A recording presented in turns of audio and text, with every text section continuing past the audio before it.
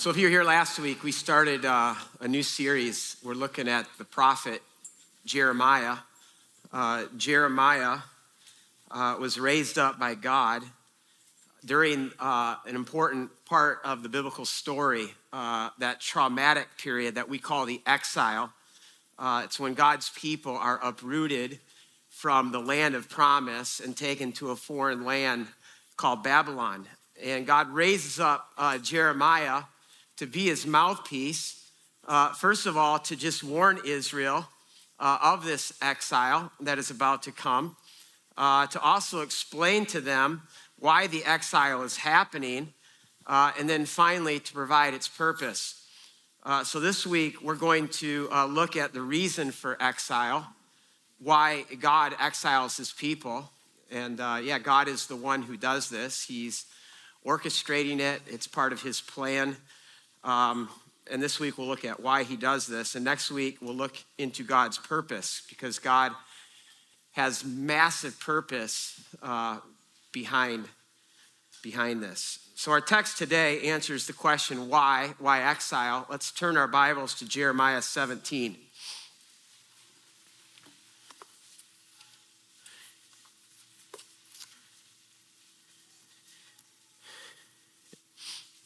We'd like to stand for the reading of God's word.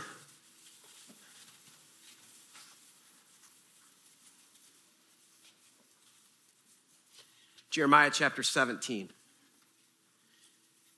Judah's sin is engraved with an iron tool, inscribed with a flint point. Or some of yours reads a diamond point. And where is it inscribed? It's inscribed on the tablets of their hearts and on the horns of their altars. Even their children remember their altars and the Asherah poles, beside the spreading trees and on the high hills. My mountain in the land, it's God talking here, referring to his mountain, where his house is, where he lives. My mountain in the land, and your wealth and all its treasures, I will give away as plunder together with your high places. And here's the reason.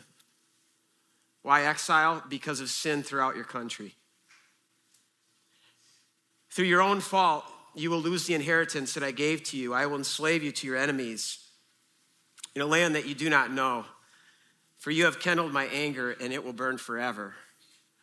And this is what the Lord says. Cursed is the person who trusts in themselves, who draws strength from mere flesh, whose heart turns away from the Lord. That person will be like a bush in the wastelands. They will see prosperity. They will not see prosperity when it comes, and they will dwell in the parched places of the desert in a salt land where no one lives. But blessed is the one who trusts in the Lord, whose confidence is in the Lord. They will be like a tree planted by the water that sends out its roots by the stream. It does not fear when heat comes. Its leaves are always green. It has no worries even in a year of drought, and never fails to bear fruit. The heart is deceitful above all things and beyond cure. Who can understand it?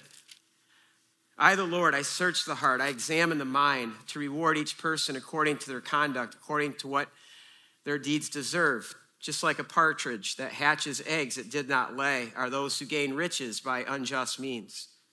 When their lives are half gone, their riches will desert them, and in the end, they will prove to be fools. A glorious throne, exalted from the beginning, is the place of our sanctuary.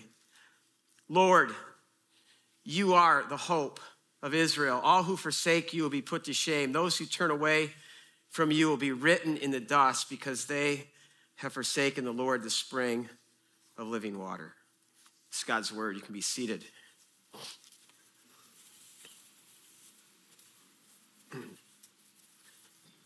So I want to start this morning by just getting at the 20,000-foot view.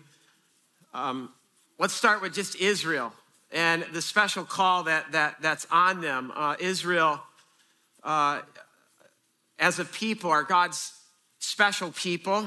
They're a people whom God is jealous for. They're a people who God, at a point in time, got down on a knee and proposed to them. Then God rescued them, and then God took them to a mountain and entered a covenant of marriage with them. And as we just heard from our video this morning from the Blahniks, any healthy marriage is a partnership. It's a partnership between a husband and a wife, and the two people then are on mission together. And so this marriage, this partnership between God and Israel is also on mission, and its mission is nothing less than to reclaim and to restore a world that God loves. So when you start reading, like early on in this book, last week we started to get into chapter 2 a little bit, and at the beginning of chapter 2, God is describing himself as this heart-smitten lover who's lost the love of his life to an affair. And it's almost as if God is like just rummaging through all the old pictures. And as he's looking at these pictures, he's like, Israel, do you remember when we first met? Do you remember our honeymoon, when you followed me around in that desert, when we first got to know each other and how you so loved me? What happened to us? Because something has just significantly happened between God and Israel. And now in chapter 17, God here exposes Israel's sin. And what we need to see here, I mean, this is what God through Jeremiah wants us to see, even the first 4 verses, is that their sin is more than just awful behavior, even though their behavior is quite awful. Their lifestyle is awful. It's already hinted at, I think, in verse 1, verse 2, the Asherah or the Asherim.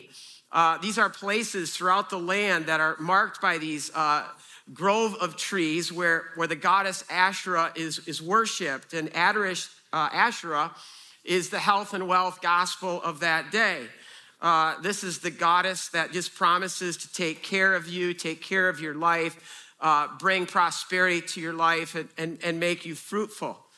In fact, that's what the spreading of these trees or these little grove of trees symbolize. And oftentimes, right in the cluster of these trees, there'd be this big pole, and that pole is called, as we see in our text, an Asherah pole.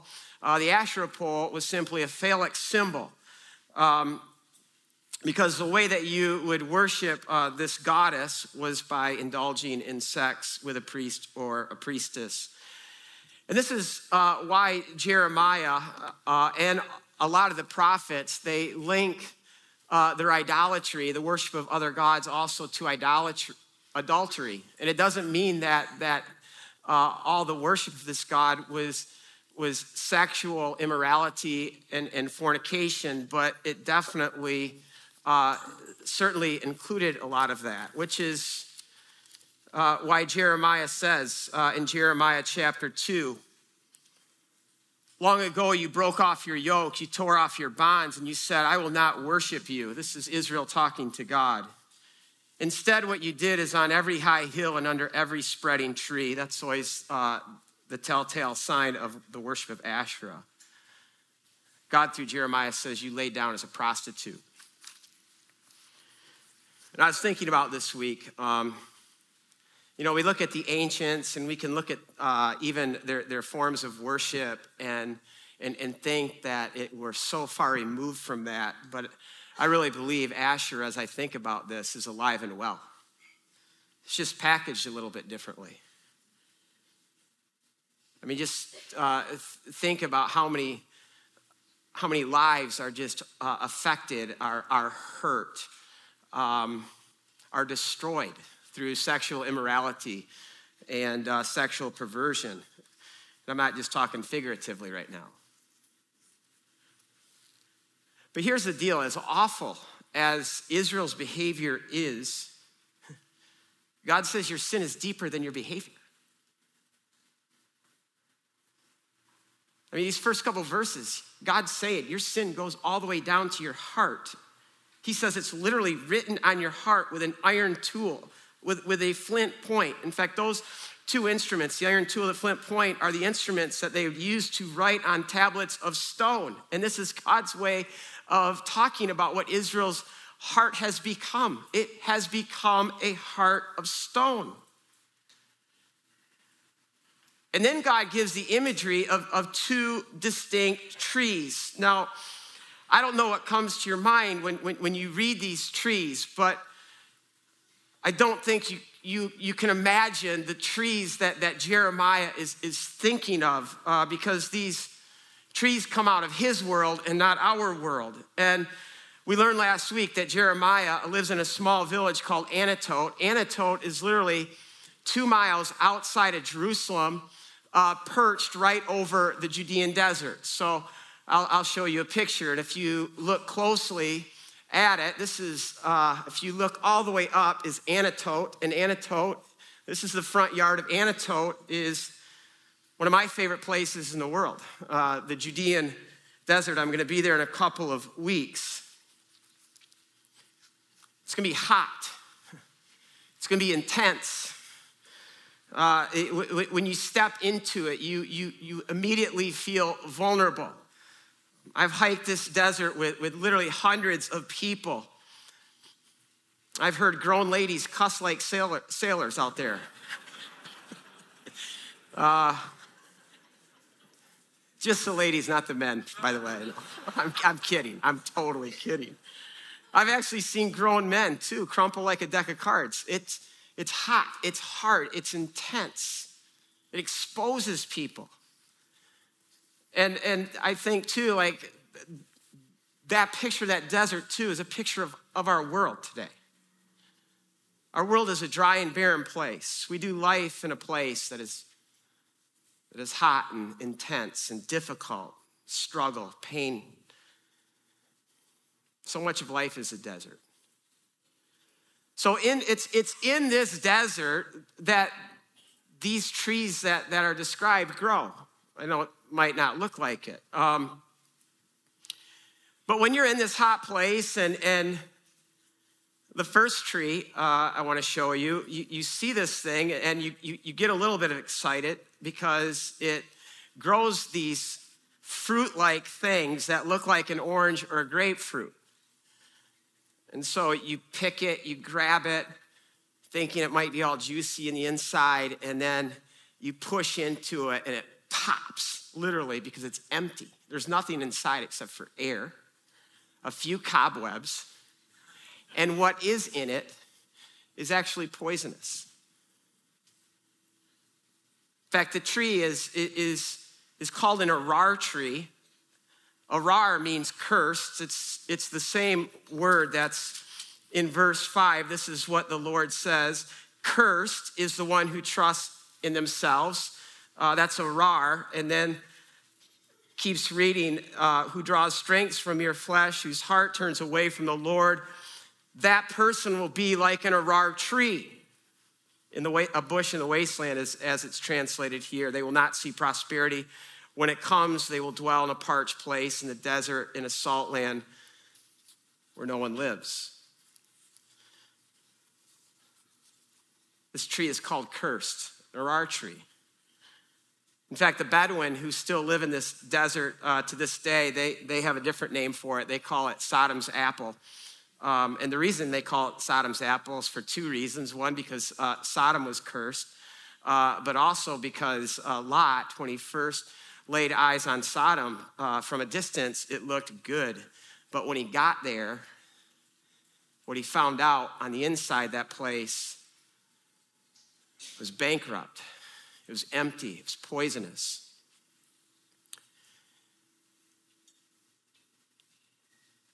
Our world today, so much of it. Places, things, people themselves are that tree right there. Looks so good on the outside. They impress us. Sometimes they even seduce us. But when you break it open, when you break them open, on the inside, there's nothing there. It's empty. And what might be there might be poisonous. And this is the tree in our text today. This is what the Lord says. Cursed is the one who trusts in themselves, who draws strength from your flesh, whose heart turns away from the Lord. This person will be like an arar tree. They will see prosperity when it comes. They will dwell in the parched places, in the desert, and the salt land where no one lives. I want us to hear what God is saying here. God is saying that this is what we are when we trust ourselves, when we put our confidence, when we put our trust in our talents, in our own strength, in our minds, in the things that we can do, in our image, in our appearance, whatever it might be. And just think how often we hear the word I today, accompanied by I did this, I accomplished that, I got the A, I got the raise, I got the promotion, I made this life for myself, I earned all of this. Did you ever stop and think about who gave us our minds? Who gave us any capabilities that we have? Have you ever stopped and just even thought about if you were born as an AIDS orphan in a third world country, what your life would be like today? And so I think we should be asking ourselves, are we this tree that God puts before us? Are we like this fruit? Maybe we look really good on the outside. Maybe our lives look really accomplished, but if we could just get closer and if someone could crack us open, what would be really on the inside? And then you add to this how we just live in a world today that is so obsessed with image and appearance. And our world right now is calling us to become like this tree because our world is this tree. But God describes another tree. This tree he doesn't name, but I still have a good guess as to the tree that God has in mind. It's the most prevalent tree that grows in the desert in this part of the world. It's an acacia tree. And I have a picture of an acacia tree in my office, and there you see it right there. Look at it. And if I could get you even closer to it right now, sorry, I should have given you a second picture, but I didn't. But it's not much to look at. There's nothing that's beautiful about this tree. But again, the Bedouin who still live in this area call this tree their best friend. And the reason for this is because this tree provides so much life to them. Its leaves can provide enough nourishment for a whole day for their camels. It can provide some shade from the sun. The wood of this tree burns long and hot. The sap from this tree has healing properties. And here's the thing that this tree is most characterized by: its roots. Its roots go deep. And as you can see, if you look closely, this tree grows in the dry riverbeds of the desert. And so when you hear stream in your text, that's a stream that Jeremiah has in mind. And something very interesting about this tree is that it can lie dormant for up to 10 years, and then all of a sudden there could be a flash flood sending just this mini Niagara Falls past that tree, and it will instantly resurrect itself. This tree is strong. It's gritty. And what I love about this whole picture is it's so life-giving, and look at the place where it brings life. Right in this desert. What kind of tree are you this morning? I don't think I have to ask anyone what kind of tree we want to be. But every one of us in this room right now is one of these two trees. What tree are you? What's the biggest difference between these trees? Well, let me start with what they have in common. These trees live in the same environment. They're dealing with the exact same circumstances. They both grow in the desert. They both experience the same heat and the same drought. But the difference is simple, yet hugely significant. The second tree has roots that go deep. And they go so deep that they find the stream. And in this world, a stream, just like a spring or just like a river or just like rain, that's not just water, okay? They have a term for this called Maim Chaim. It's living water. And living water is then a metaphor for God. God is living water. In fact, Jeremiah 2, God is already saying, Israel, you've committed two sins. One, you've dug your own cisterns to hold your dead water. But more importantly, you have forsook me, the spring of living water.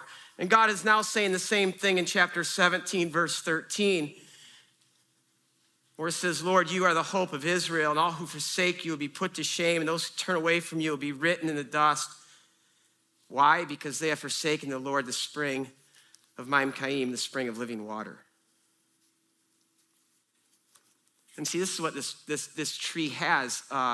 This tree has roots. And just stop and think about what roots are to a tree. The part of a tree, actually, that we don't look at. We can't see the roots. And yet, the roots are everything to a tree.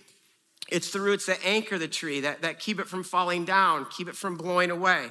It's the roots that actually feed the tree. The roots actually absorb all the nutrients from the soil. And especially it's the roots that go deep and find the water, the streams. And so if in this metaphor, the streams are God, then what are the roots? It's our heart.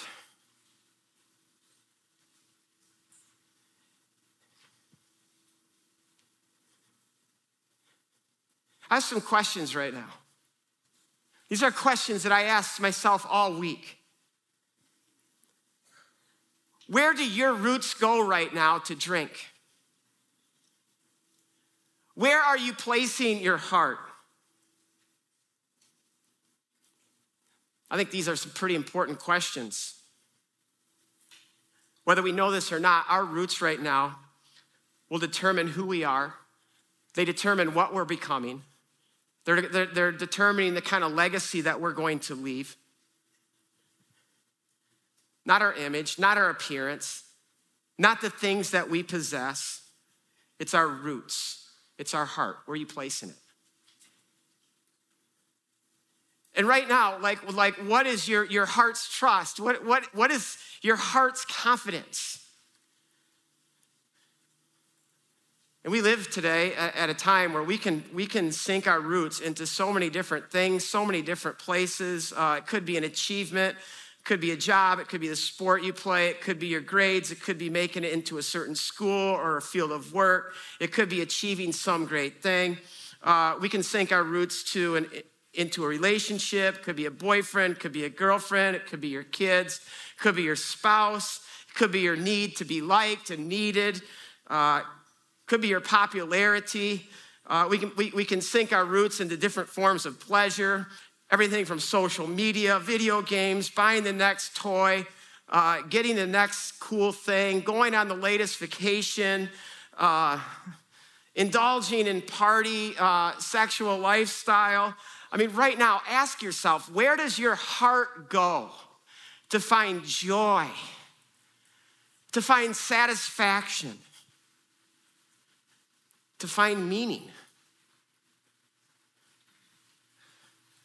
Where do your roots go to get your sense of worth, your sense of security?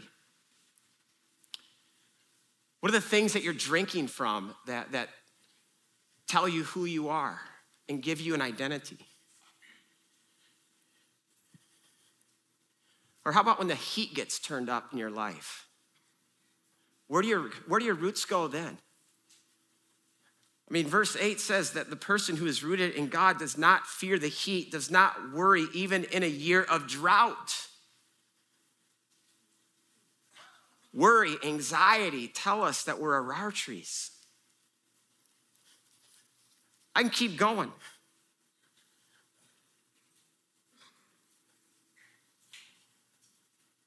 Where are you getting all of your sense of who you are?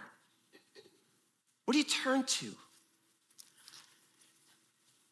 And see, this is why sin is not just bad behavior. Sin is far deeper than that. Sin is a matter of our hearts.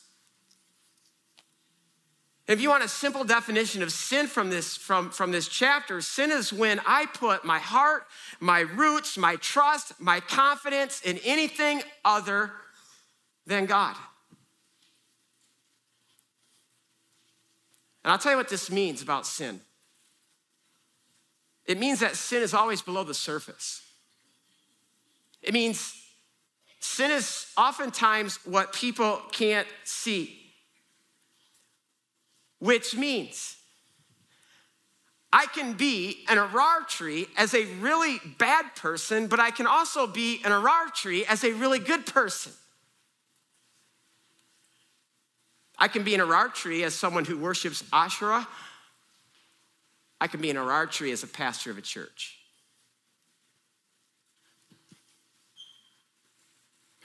Because this text is telling me that sin is not about what people can see. It's what people can't see. It's our heart.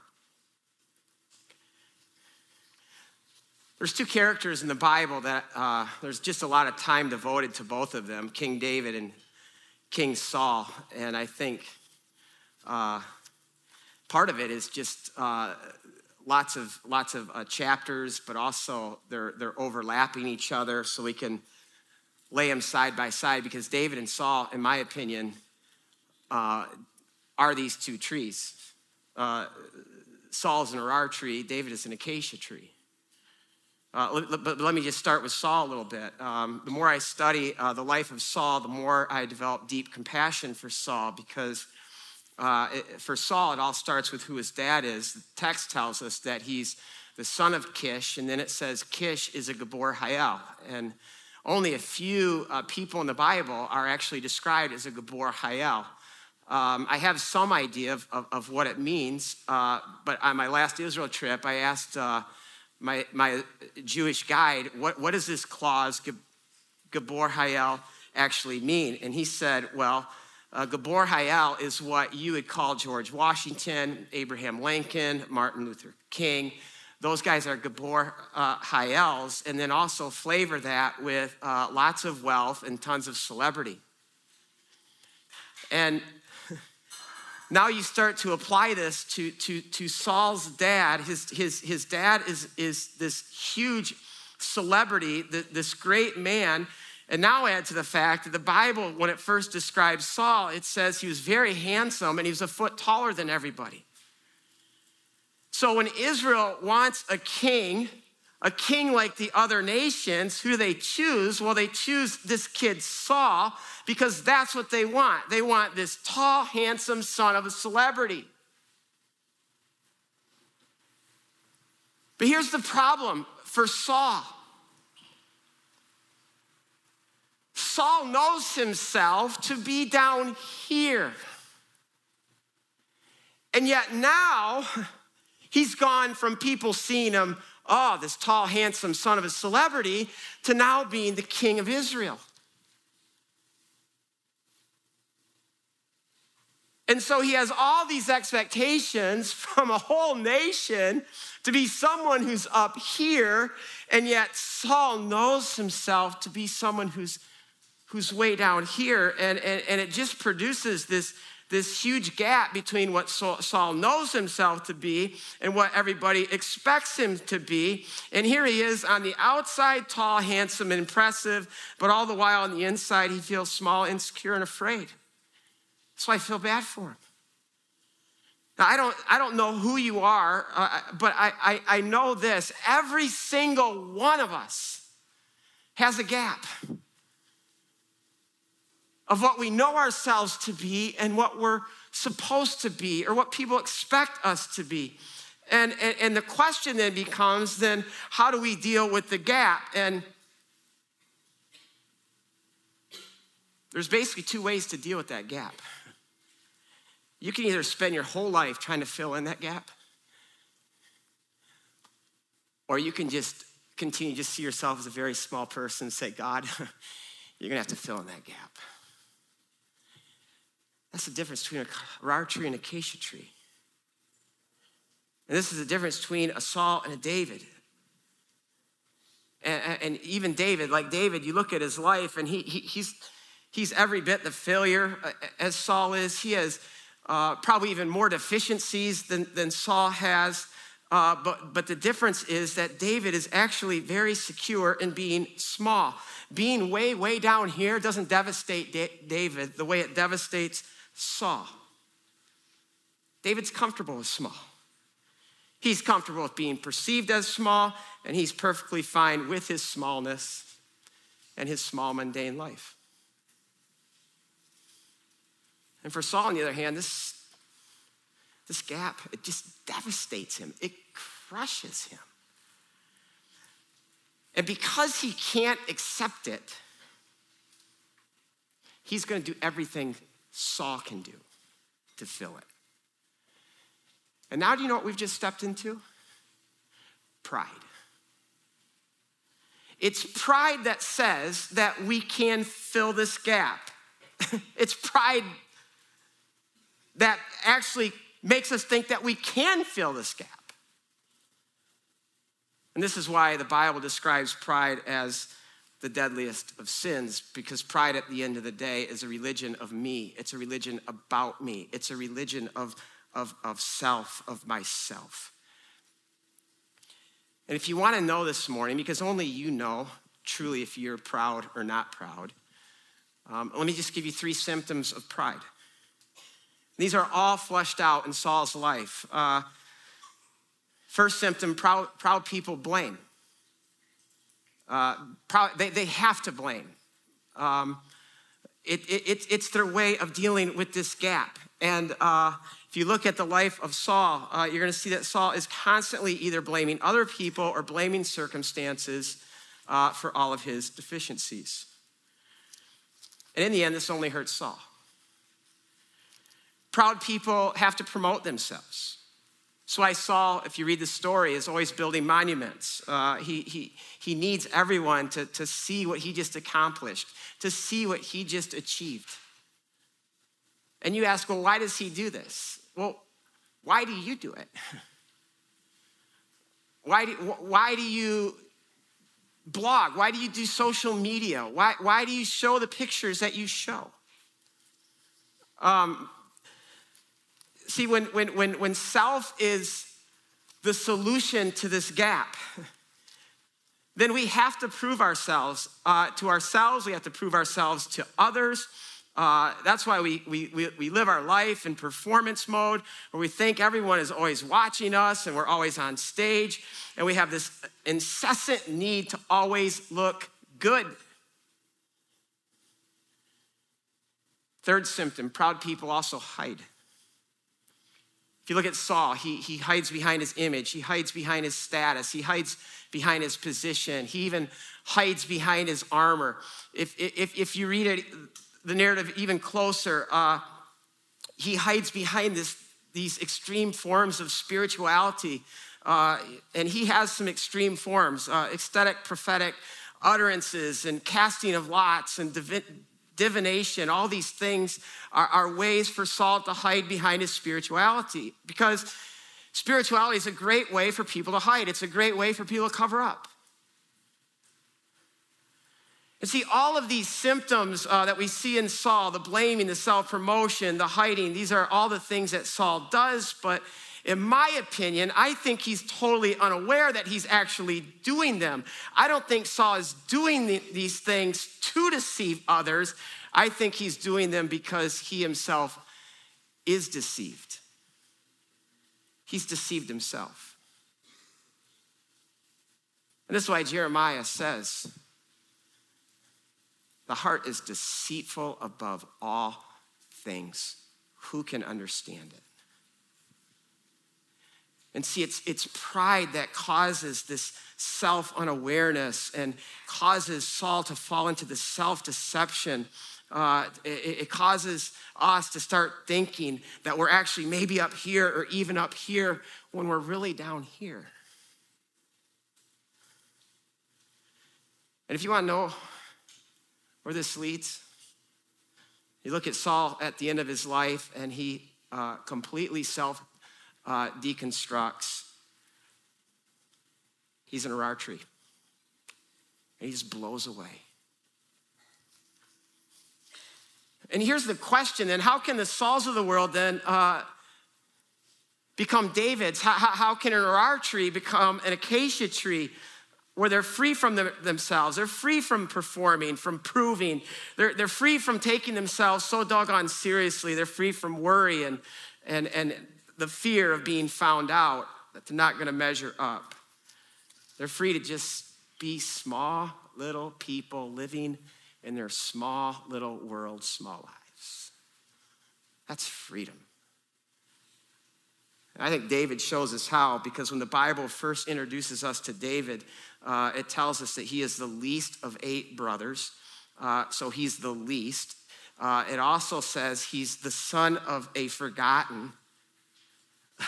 He's the son of a father who has forgotten about him, who has forsaken him. And he's doing the lowliest of all professions in that day. He's assigned to it, and that is being a shepherd. See, and it's in this place of being the lowest and being the last and being small that David, instead of going this route and trying to fill in the gap, his roots go deep into God. And we know this because we have the Psalms. Just read them. I mean, think about all the things that David says in the Psalms, from my soul trusts in you, O Lord. You, O God, are my rock and my fortress. You are my strong tower that I run into. You are my refuge and my strength. You are my glory and the lifter of my head. My confidence, O God, is in you. See, David developed deep roots, deep trust. In fact, that first story, he's the littlest guy on the hill. He's the least likely candidate to take on that giant, Goliath. And yet he's the only one who has the confidence to do it. And when you look closely at the story, Saul says, okay, if you're going to do this, because it gets back to Saul, says, wear my armor. Shows us what Saul trusts in. His armor, his sword. And David, if you listen to the speech that he gives, it's almost like a Braveheart speech, as he's making his way to Goliath and about ready to take on this giant as the smallest person on the battlefield. And he says to him, he says, you come against me with sword and spear. That's your confidence. I come against you today in the name of the Lord God Almighty. And on this day, he will deliver me into your hands. I will cut off your head and strike you down. And then it's almost like, after saying that to Goliath, he turns around and shouts to Saul and to the Israelite armor. For the battle is not about sword and spear. The battle is the Lord's. And he's confident. Not because he sees himself way up here. He sees himself way down here, but he has a big God.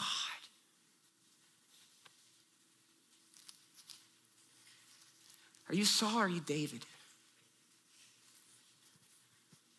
What kind of tree are you? I think it's so easy for us to just answer that question and say, yeah, of course I trust God. Of course my roots are in him. But functionally, if we look at our lives, our trust is really in ourselves. It's in our strength. It's in our resources. It's in our minds. It's in our money. That's why God is so gracious to tell us our problem in verse 9. Our problem is one thing. It's not our circumstances. It's our heart. Our hearts are deceitful and desperately sick. And see, until our hearts are actually cured, we will never have a desire for God. And we will live our lives as an arar tree. We might look good on the outside. We might even impress a lot of people. But on the inside, we'll become empty and emptier and still yet more empty until we just blow away. And God says in verse 10, I, the Lord, I don't care about your appearance. I don't care about your image. I search your heart. This is what God cares about. And this is what Jeremiah is telling Israel. Your sin is far more than what people can see. It's far more than your behavior. It's your heart. And I find this interesting what Jeremiah says. He says, on one hand, the heart is beyond cure. It's incurable. But yet this whole thing culminates with him praying, God, you heal me. You heal my heart, and it will be healed. Because Jeremiah knows that it's humanly impossible for us to heal our own hearts. It's humanly impossible for us to even put our roots into God. What needs to happen is we actually need to be uprooted. We need to be replanted. And now what I'm talking about is regeneration. And only God can do this. We need God to just literally to tear us out of what our roots are going into. This is why exile. This is why God is, he's tearing them up literally out of the land, and he's going to replant them so that their roots can go deep into the soil and into the stream.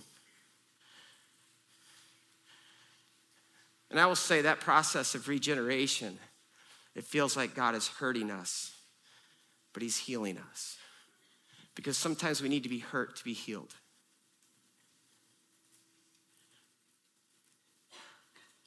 Could we actually lay aside our pride today? Do you think we could lay aside trusting ourselves? You think we could go to that helpless place and just pray, God, heal me. Heal me.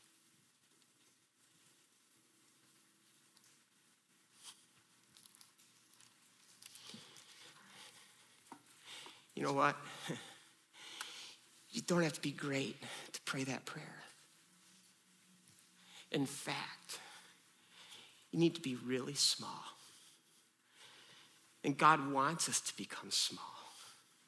And God promises to meet us in our small. God loves small. God accepts small. He loves us in our small. The Bible says God opposes the proud, people who think they're up here, and he gives his grace to the small. This morning, if you want to be healed, it's pretty simple. You confess, you say, God, I'm in an archery. Because of all the pride in my heart, I'm not putting my roots into you. I'm not putting my trust. I'm not placing my heart into you. And you not only confess that, but then you repent of it. And you say, God, today I turn to you. And God, I need you to do in me what I could never do for myself.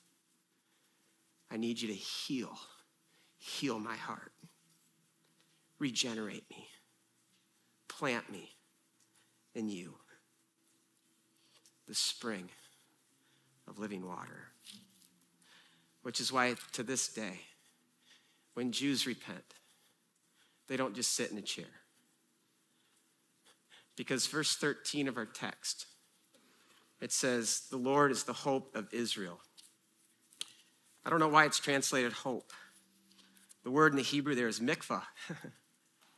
God is the mikvah. A mikvah is simply a pool of living water. And when Jews return to God, they can't do it without mikvah, without returning to the living water to say, God, wash me, forgive me, heal me. And in essence, they're saying, God, I put my roots, my life, my heart in you. And Jesus says if one person would repent this morning, there'd be a big party in heaven. So God, I just pray this morning,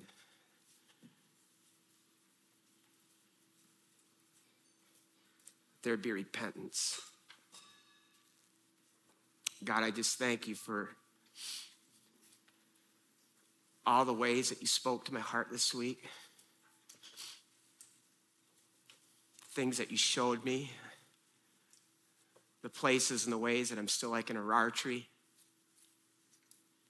God, I just thank you that you are Maim Kayim, that you are living water.